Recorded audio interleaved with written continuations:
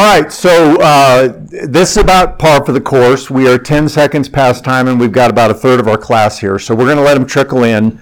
Gwen is here to give her testimony. Gigi, those who love her. Some dear friends came with them. Lee and Jeannie Chapin. They are the ministry leaders at the Woodland Park Celebrate Recovery. So thanks, you guys, for being here. We are winding down the class. We have this today, which is the 10th. We have the 17th and the 24th, and we're done.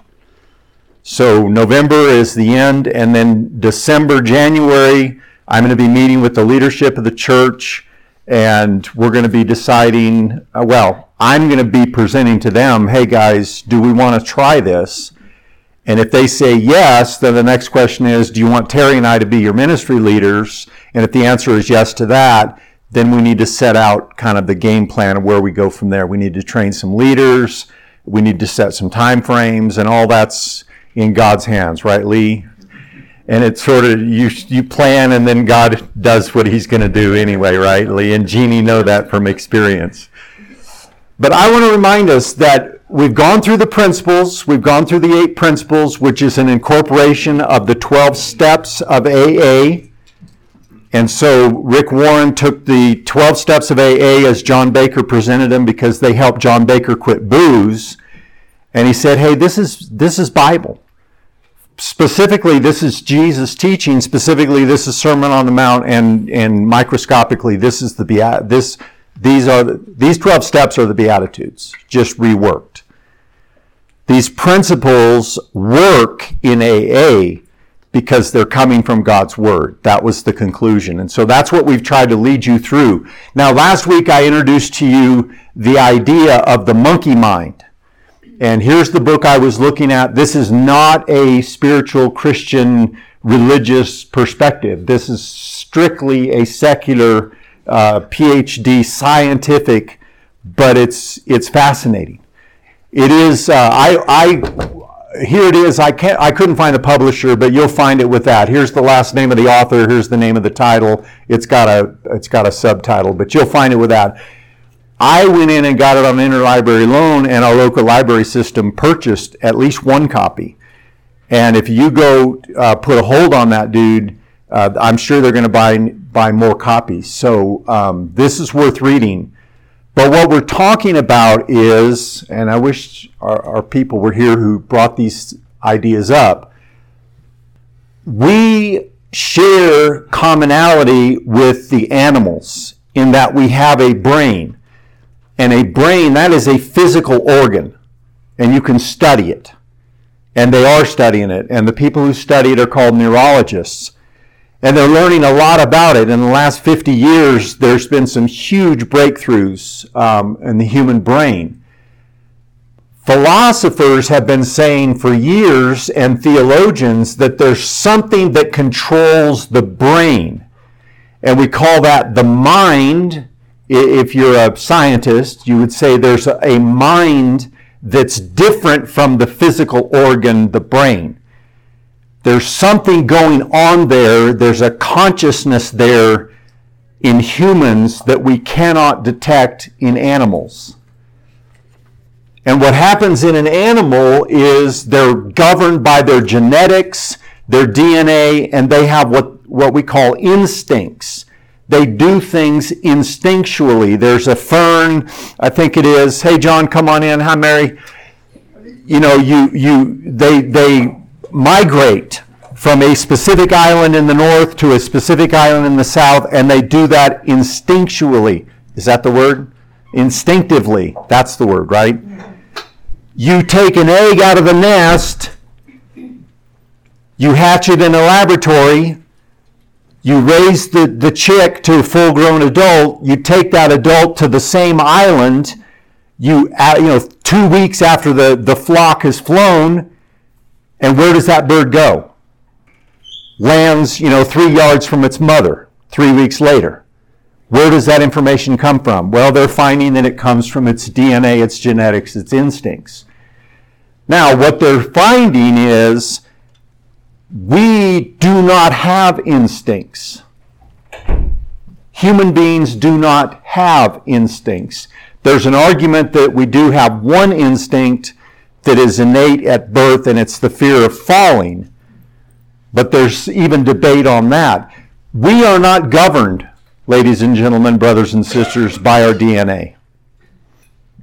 There is not a genetic requirement that you grow up to be homosexual or a drug addict or an alcoholic. Now, that's my view, and if you're interested, I will share with you the scientific evidence to that effect. Now, there's people out there who are arguing contrary, right, John?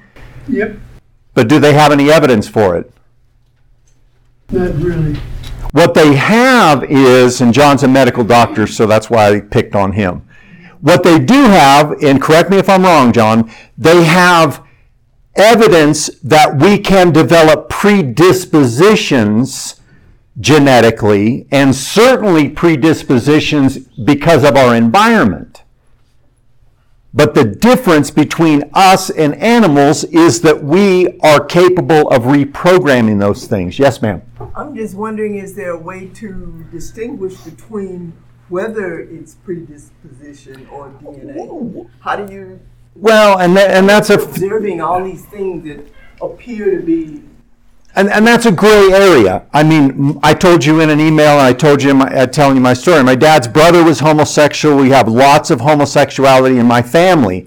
Did I inherit a gene that I would grow up to be a homosexual? There's no evidence for that. Contrary, either.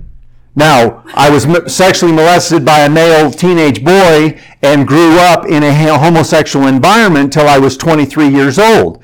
Did my environment predispose me to homosexual behavior? Yes. But am I locked into those choices? No. And what they're finding, and I'm going to be done because I'm almost 10 minutes into it. What they're finding, and here's what's fascinating, and here's what this book and others like it will help you see. When we reprogram our thinking with our mind, whatever this is, that we call it a spirit or a soul in religious circles, right? What they're finding scientifically is the mind, whatever this is in human beings, unlike a beaver who's always going to build the same dam according to the same structure because of its instincts, we can actually reprogram and physically change the structure of our brains. And this person in the other book I referenced, Switching on Your Mind, they're saying in the last 5 to 10 years, there's evidence that we can actually restructure our DNA. And we can pass that DNA on restructured.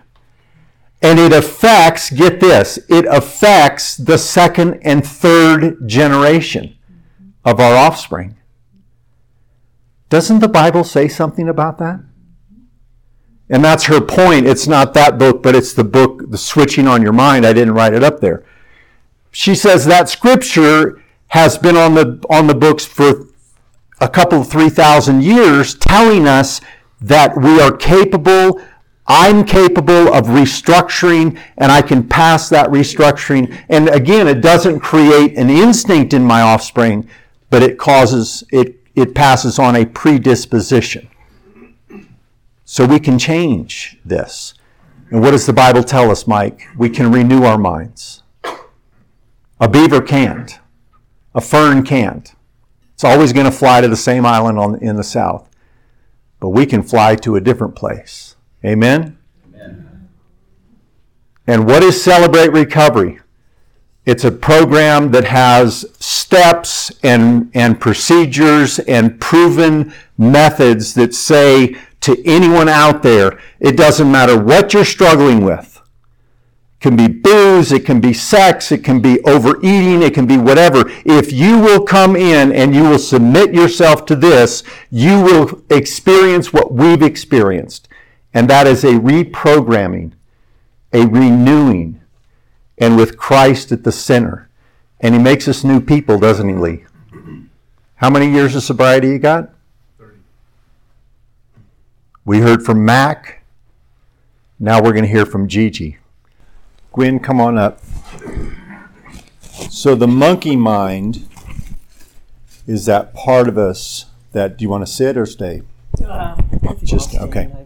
The monkey mind is that part of us that, from the Bible's perspective, the Bible tells us we're born into an environment that is hostile to the human situation.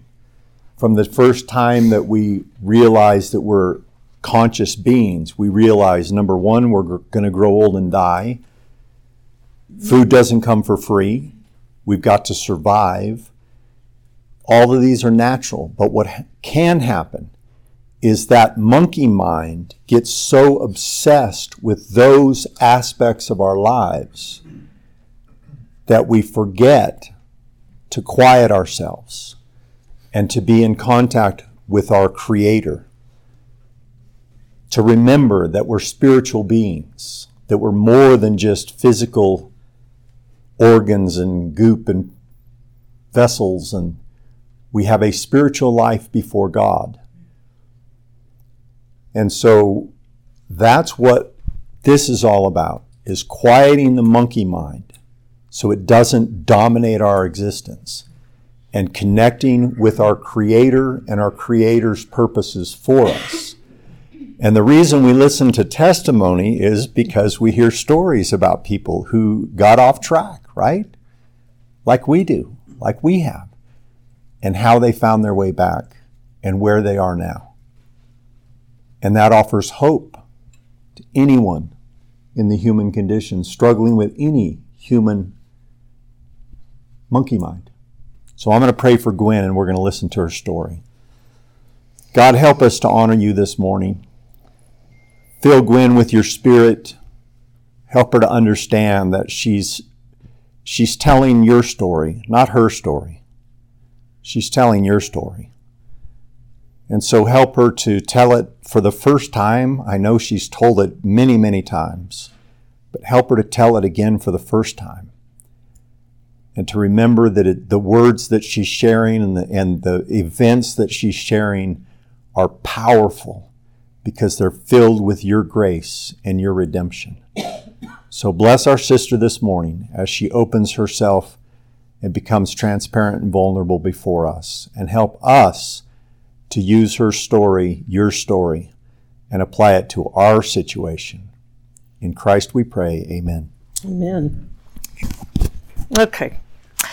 Well, good morning, everybody. Thank you for inviting me, and I was blessed to be one of the people that when we started down in Woodland Park that was on the team, and we have new shirts that we got this year when we went to the summit, which is the big meeting of people from all over the United States. They have a West Coast and an East Coast every year, but we got shirts made that it says, "I am a CR lifer," and this ministry to me has truly saved my life. So we type it and read it so that we don't get off on rabbit trails, because I could do that very easily. So I'm a grateful believer in Jesus Christ, who celebrates recovery over promiscuity, alcohol abuse, judgment, and overspending. I continue to struggle with tobacco and food addictions.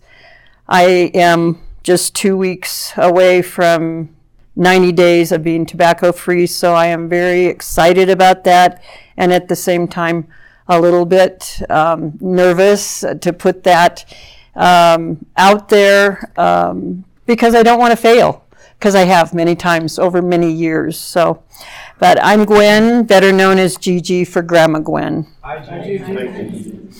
Before I get into my story, I would like to share one of my life verses that I rely on heavily, which is Proverbs 3, 5, and 6, which says, "Trust in the Lord with all your heart, and lean not on your own understanding. In all your ways acknowledge him, and he will make your paths straight." I wish I had known and trusted in this scripture long before I did. I do not dwell on my past struggles, but rather look ahead to following God's direction to the best of my ability on a day-to-day basis. I was raised by my mom along with two sisters after my father was killed in the Korean War. We were 2, 4, and 6 years old. I was the middle child and often felt forgotten, as my older sister seemed to be the model child and my younger sister was just the baby. I felt left out during my younger years.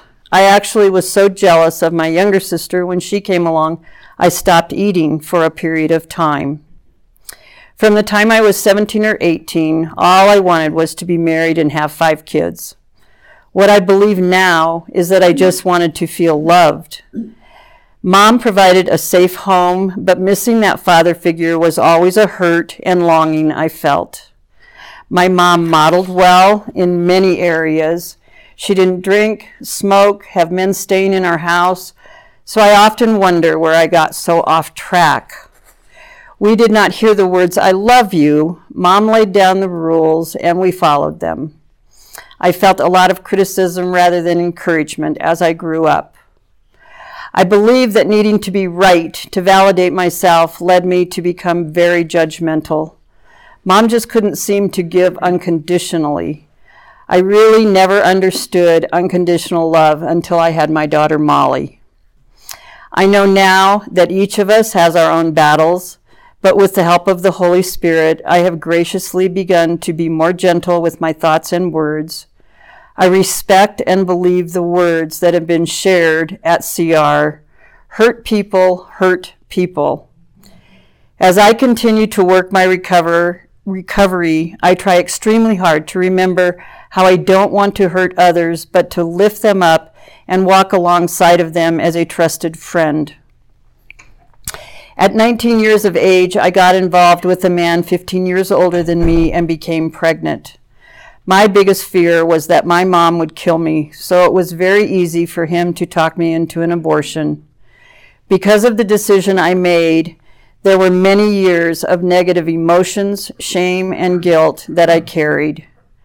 I do know absolutely that I have been forgiven by my Lord and Savior, but it took me many years of beating myself up over this choice.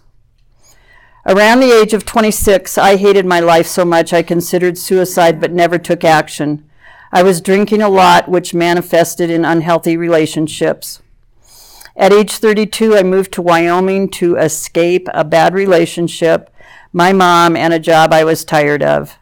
I think each of us in this room would agree we can run, but we can't hide from our struggles. When I moved to Wyoming, I went to work at a neighborhood restaurant, bowling alley bar. My drinking increased exponentially. This became the lowest point of my life.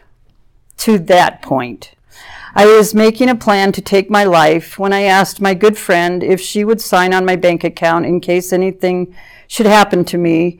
She could see the writing on the wall.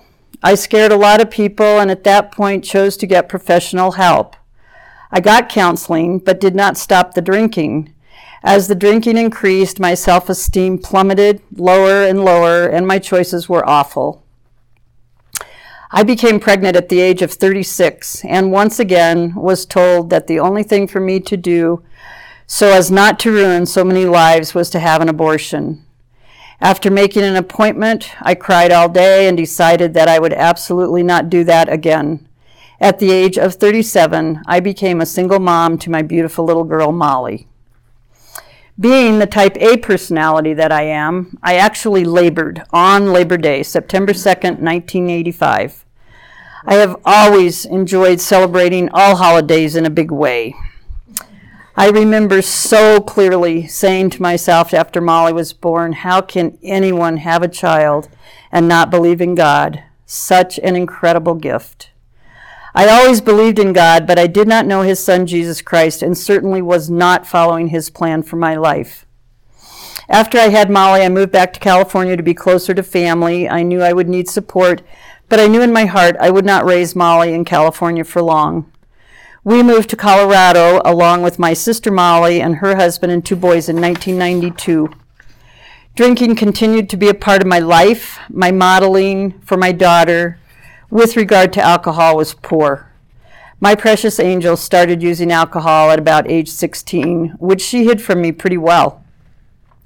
Molly headed off to college in 2004, but her broken heart with regard to a dad who had no interest in her, and my poor modeling set the stage of alcohol abuse.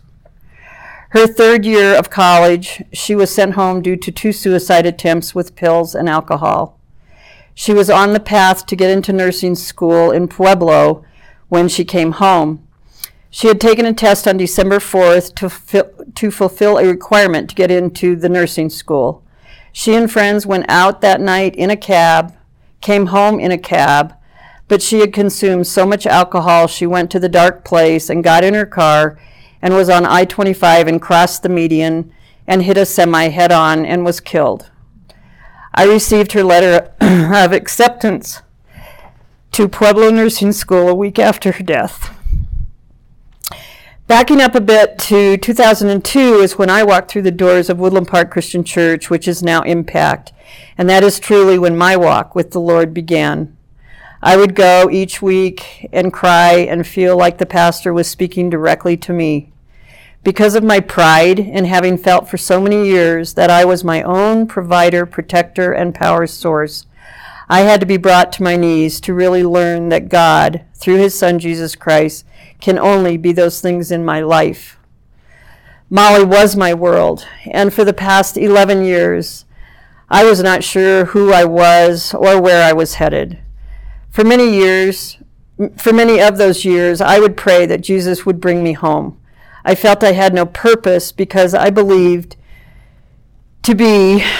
my purpose was to be a mom to Molly, and she was in heaven. That is where I wanted to be. The scripture Isaiah 55:8-9 says, "For my thoughts are not your thoughts, neither are your ways my ways, declares the Lord. As the heavens are higher than the earth, so are my ways higher than yours, and my thoughts than your thoughts." I try hard to stay focused on this scripture in order to know and believe in my head and my heart that God has a great plan for my life. This has not been easy to do when my mommy heart feels so empty without my little girl.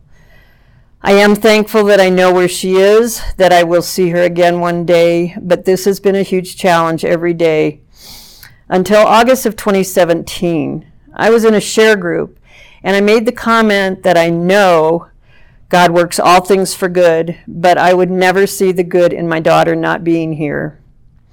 I went home and thought about my words and realized if that was going to be my thinking, how could God ever heal my broken heart? Honestly, once I said those words out loud, it was like a switch went on, and it was revealed to me so clearly why I am here without question. I consider myself a struggling Christian with faults and failures, but Jesus has given me the tools to use in seeking answers from him. God is patient with me, and through the study of his word, I am learning that he wants to teach me. I believe we tend to believe what we hear our own voice say. I get up most mornings now excited to see what God's plan is for me each day and who I get to show the love of Jesus to in my actions. 7 years ago, when I started recovery, I realized my past hurts, habits, and hang-ups could not be resolved in a few short months or even years. I know that continued growing in a safe environment that is Christ-centered is where I need to be to really become what and who God put me here to be. Micah 6:8 says, "He has showed you, O man, what is good. And what does the Lord require of you? To act justly and to love mercy and to walk humbly with your God."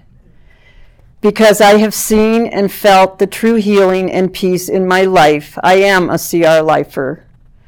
I believe Christ loaned Molly to me to teach me the unconditional love that he has for me.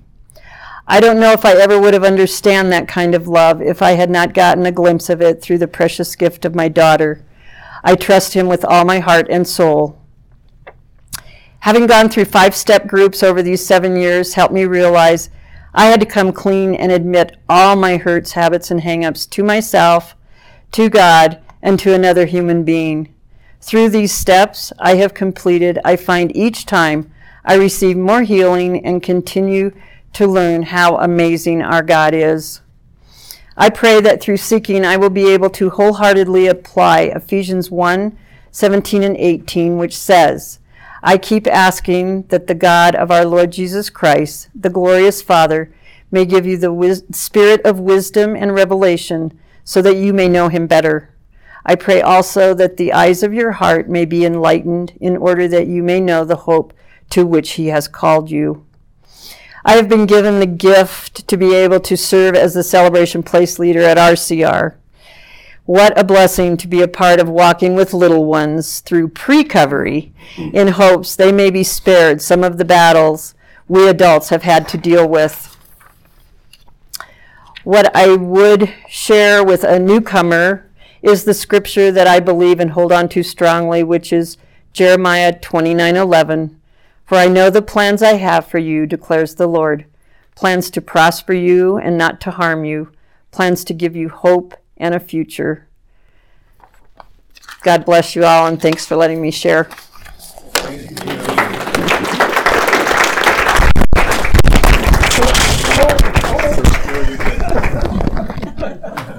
All right, so Lee and Jeannie and Gwen, Gigi have other commitments, and so they may slip out and head out to those. If you see them slipping out, they're not being rude, but they are fulfilling other obligations. If you'd like to meet them or have a question for them, catch them before they go. But thank you for coming. Thank you for sharing. We love you. If you want to see them again tomorrow night, we leave here at 5. We can go up, right? Yep. You have a meal for us? Yep. Oh, yeah. All right. All right. Thanks again for coming, you guys. So I want to take the next, we have 15 minutes, and I want to pass these out. So let me see. This is the biggest group. If you wind up with, if you can share as couples, that'd be great. Save a tree. If you wind up not having one and you want one, come see me. I can make more copies if you'll just pass those around. I want to use the next 3 class periods after today to kind of wind this down and talk about the nuts and bolts of Celebrate Recovery, what it looks like, you know, in a day-by-day, how it goes, how it functions. And I especially want to talk and give you an opportunity to talk about if our leadership decided to launch a CR ministry here, how would that affect the rest of us, particularly, you know, coming into worship at 10:40 on Sunday mornings? How would it affect Pikes Peak Christian School? How would it affect Grace Bible Church? What would it look like? What are we getting ourselves into? Okay, so we're going to focus on that, especially next week. I'm going to try to introduce it in the next 10 or 12 minutes, and then I want you to be thinking about it and bring your thoughts and your concerns. I want to use as a talking point this guidelines, and I gave mine all out, so can I borrow somebody's? Diane, can I borrow yours? Thank you. Your guidelines, I gave all mine out. So these, when you get newcomers in, they come, the ideal is you share a meal together, which I know that's a pain in the rear end. And people say, well, we can just skip the meal. I kind of disagree. That's a personal opinion. But that 30 to 40 minutes is critical. I mean, when they're getting out of their car, imagine they may have the shakes, you know, they may be in an adulterous affair, they may, be struggling with food addiction, and now you're going to feed them. I mean, who knows what is going on in their world, but they get out of that car, and we always tell them, the steps you take from that parking lot to that front door are the most courageous steps you'll ever take. And so we want them to come into a welcoming, enjoyable experience. The meals are fantastic. And it's all volunteer run. The church has no involvement whatsoever. The cooks, you heard Gwen, all of these people have come through the Celebrate Recovery ministry. So this is not, oh, Carl, you're doing 73 things for Eastside Church of Christ. I want you to add a 74th. I mean, we can't, right? We don't have those resources. What God raises up is people like Gwen who come to church and then are brought in to celebrate recovery immediately, are converted to Christ, and then become CR lifers. Rick Warren uses the expression from his perspective at Saddleback Church, which is a large mega church, 22,000. He says, "This is my number one ministry. The reason is it is a leadership factory." I mean, he claims upwards of 2/3 of his new leaders in all of his ministry areas are somehow connected to the Celebrate Recovery ministry. Now, we're not doing it to grow the church. That's not, I'm just telling you that's a fact. So we have a meal together. We welcome the newcomers. We take them to another place where we engage in enthusiastic worship of our God. Take about 15 or 20 minutes and introduce them, if they're not already introduced, into giving thanks and having an attitude of gratitude. They may be suicidal at that moment. Many are. But what we model for them is, hey, we were there too. But what we've now learned is that an attitude of gratitude and a heart filled with worship and praise for our Creator begins the healing process, doesn't it, Carl? You want to get out of yourself? Embrace an attitude of gratitude. Start looking at life from a different perspective. And so we worship with them, and then at the end of worship, of course, we have announcements. People say, the first 10,000 years in heaven are going to be announcements, right? No, that's in hell. Oh, that's in hell. There you go.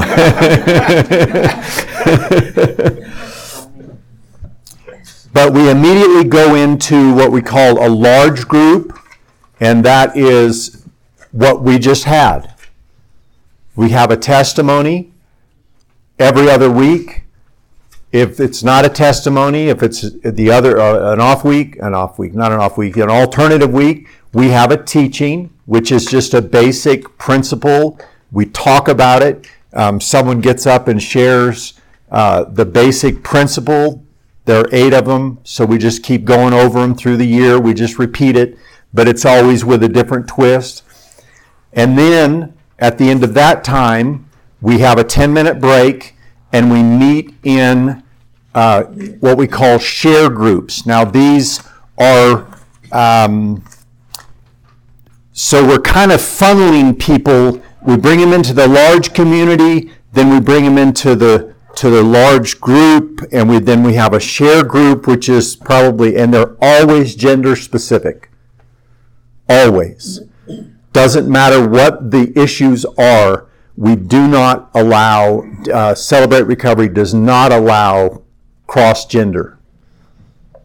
Because there may be some sex issues, there may be some issues, and so they have found, and I agree wholeheartedly, that it's better if we have gender-specific groups. And that's where I want us to look at these guidelines. At the opening of every share group, these guidelines are shared. Whoever's leading it. Number 1, keep your sharing focused on your own thoughts and feelings. It's not a time to teach. It's not a time to preach. It's not a time to talk about your spouse. It's not a time to talk about your boss. Oh, if you only had a better boss, my world will be better. Well, you don't have a better boss. So how are you? What are you doing with your boss that is causing issues for you?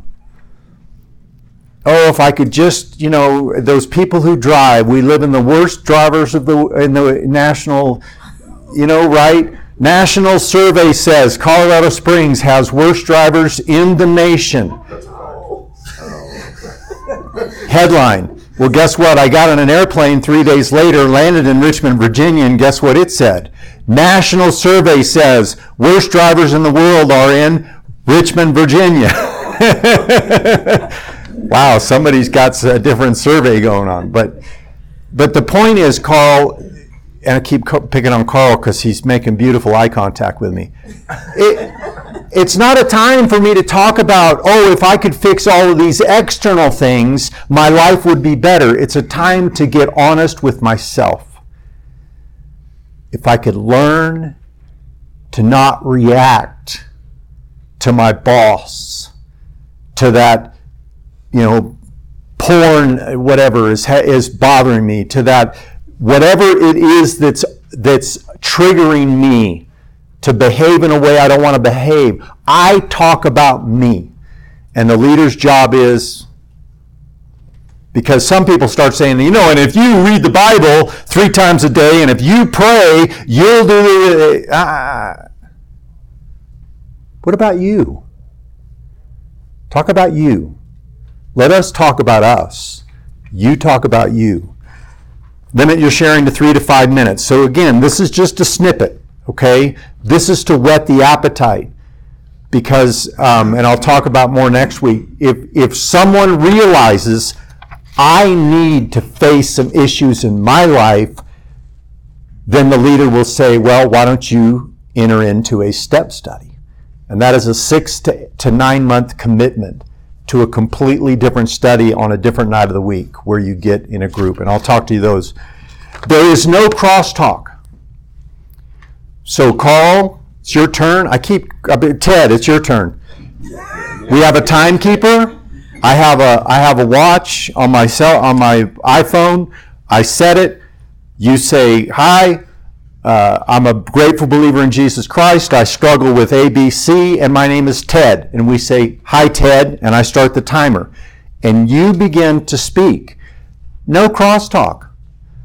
Crosstalk is if I say to Ted, oh, I have that problem too. No, stop. This is Ted's time. You're going to have your turn.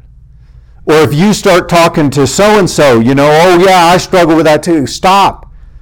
This is a time for Ted to share. And then we go around the room. And if you don't want to share, you say skip. You never have to share. But no crosstalk. Huge, number 3. We are not here to fix one another. This is not therapy. You may need therapy. You may benefit from therapy. You may ask the group or the group leader, can you recommend a therapist? And we will. I will. I've got 2 or 3 that I've had through the years that are fantastic. But this group is not about therapy. I'm not here to fix you. I'm here to walk alongside you. We're here to submit to the Spirit of God for healing. Now, He may use a professional therapist to help you. And I will walk alongside you in that process. But I'm not going to offer you advice. I'm not even going to offer you, technically, and I get pretty legalistic about this. If I'm leading a group, I tell people, look, because we're going to get to this in a minute. Ted comes here understanding he can say anything. And number 1, it will stay here. And number 2, to emphasize the guideline number 3, nobody's going to try to fix Ted. Ted's not here to get fixed. Ted's here to share and to be in the presence of God. And if I go to Ted afterwards and I say, I may have a great book or I may have a therapist that I want to recommend to Ted, and I'm very legalistic about this, I say to Ted, Ted, I appreciated your share. May I offer you something? Ted says no. What do I say? Nothing more. I'm not there to fix it. And church, what we're saying is we're not embracing the community of Colorado Springs. Come to the Eastside Church of Christ because we can fix you. We will become responsible for you. No, they become responsible for their own recovery. What we're offering is to walk alongside them, right? And I tell my guys all the time, if I'm not going to care about your recovery more than you do. You don't want to show up, don't show up. You want to show up drunk, you're going to go home. You want to show up abusive, you're going to get 911 called on you. This is a program of personal responsibility. It is not my job to enable you. Now, you want a place of safety and confidentiality where you can work on your recovery while I will work on my recovery? You're welcome. Did you have a relapse this week and you want to talk about it and struggle with it? Come on in. But you want to come here and cause trouble and be flippant or expect us to enable you to tell you that it's okay to be cheating on your wife, that it's okay to be practicing homosexuality, that it's okay to be continuing to drink? You're not going to hear that from us. What you're going to hear from us is take responsibility for your recovery. Because we are not enslaved to our genetics. We do have the ability to make choices. And sometimes they're hard to make, but we're here to encourage you. So, anonymity. And I want to emphasize this and I'll quit. 2 more. Next week, week after next, one of our own is going to share her story. Amy Cox. Now, maybe you know her story. Maybe you don't. But class, I know we're not a CR ministry, but class, she's going to share some things I'm anticipating that need to stay in this room. She's struggling. She doesn't know where to turn. She thinks that this program may be able to help her. She approached Terry and I, and Baruch reached out to her. Thank you, Baruch, for doing that. And said, Amy, why don't you share with the class? And she said, Baruch and I, we didn't know if she'd be ready. And she said yes. So I'm working with her on her, and she's developing her testimony. And you're going to hear it. So I am going to hold us accountable to this guideline. It stays with us. And one of the biggest ways we Christians, I'm almost done, Baruch, I'm going to get out of here.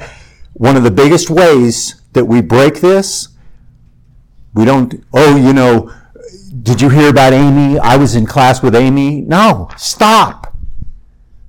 You know another way we break it? Hey, can you pray with me? We need to pray for Amy. Oh God, be with Amy and you're sharing that information with someone who wasn't in the class. You're violating this guideline. Fair? Okay. That goes for all of our relationships. All of our relationships. That's Bible, right, Baruch? It's just being nice. Because it's gossip. I mean, you can gossip in a prayer, right? Okay. Enough said. Sermon over. And then, of course, offensive language. Now, some of these guys come in off the street. They're still actively boozing. We'll give them grace the first few times. They'll let some of them drop the F-bomb in group. And the first time we'll admonish them. The second time we'll admonish them. But pretty quickly, we emphasize this is a Christ-centered recovery program. So offensive language has no place. You go to AA and you'll hear the F-bomb, 20 times in any share. Questions or comments? All right, so next week, let's talk about, I'm not going to plan, Baruch, you want to help me with just leading a discussion about what's this going to look like for Eastside? That fair? Sure. How's it going to affect us? And what resources are we going to put in place? We get a child molester that shows up at our door. We've got kids. That's an issue, right? Yes. We need to talk about it. This is not something we're going to do just lightly, right? This is a huge undertaking. So, all right, let me close this in prayer. Look at that, Baruch. I've got 1 minute. God, we love you so much, and we're so thankful that you did not leave us to our monkey minds. Each of us in our own way have struggled and continue to struggle, and we realize as we think about this that we allow our survival desires, our predispositions to focus on where am I going to get my food, where am I going to get my clothing, how am I going to retire, how am I going to pay my bills, and all these are important things, God, but what we don't want to happen is for those to define our existence, to define who we are as created beings. Those things come to us as you've promised, sometimes in scarcity and sometimes in abundance, but either way, God, what we want to be is we want to be in your presence, as Julie has tried to help us this morning. To receive your Spirit and to be transformed in our inner beings, to be in contact with what you designed us to be as your creature, sharing your life, sharing your nature, sharing your joy, sharing your love. And God, we want to offer that to others who are struggling. And as we watch our culture self-destruct, help us to realize that you have the answer and that you have chosen to offer that answer, as always, through your people. Help us to be your people at this place and at this time. We pray in Jesus' name. Amen. See you next week. Hey, I'm Eddie White, the Senior Minister for the Eastside Church of Christ. Sure want to thank you for joining us today on our podcast. I hope today's message was indeed a blessing to you. I'd like to invite you to browse our website at eastsidesprings.com to get more information or to contact us. And as always, we indeed welcome you to join us for our worship service in Colorado Springs every Sunday at 10:40 a.m. as we seek to live out Jesus' mission of making disciples of all nations.